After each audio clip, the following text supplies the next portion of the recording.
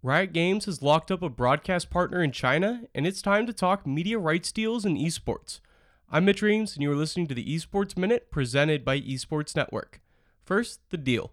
According to a report by the Beijing News, Riot has sold the broadcast rights to the League of Legends Pro League to Bilibili for $113 million over 3 years. This is the first bidding war between Chinese companies for a major media rights deal in esports, and Bilibili beat out Douyu and Huya for the coveted deal.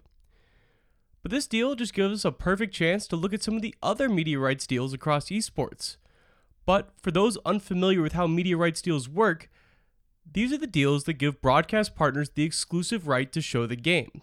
As a comparison to traditional sports, the NFL and CBS, Fox, and NBC have a 9-year, $27.9 billion deal to broadcast just the games on Sundays.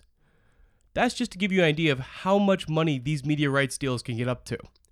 While esports aren't anywhere near that realm, the media rights deals still involve some of the biggest exchanges of cash across esports.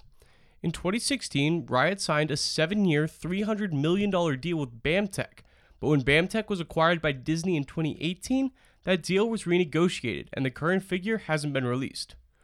One figure we do have is Activision Blizzard's absolute steal of a deal for the Overwatch League. They got Twitch to pay them $90 million over 2 years before a match was ever even played in the league. If that deal were renegotiated today, Roundhill Investments estimates it would be much, much lower. To read up on the history of that media rights deal, see the thoughts from Roundhill, and see how different esports stack up, check out the article linked below from Miles Yam at the Washington Post. It was published just a few weeks ago, and it's a great read into the history of media rights deals in esports. That's all for this Esports Minute. If you enjoyed this episode, please give us a rating and review, and I'll be back tomorrow with the biggest esports story of the day in just 90 seconds.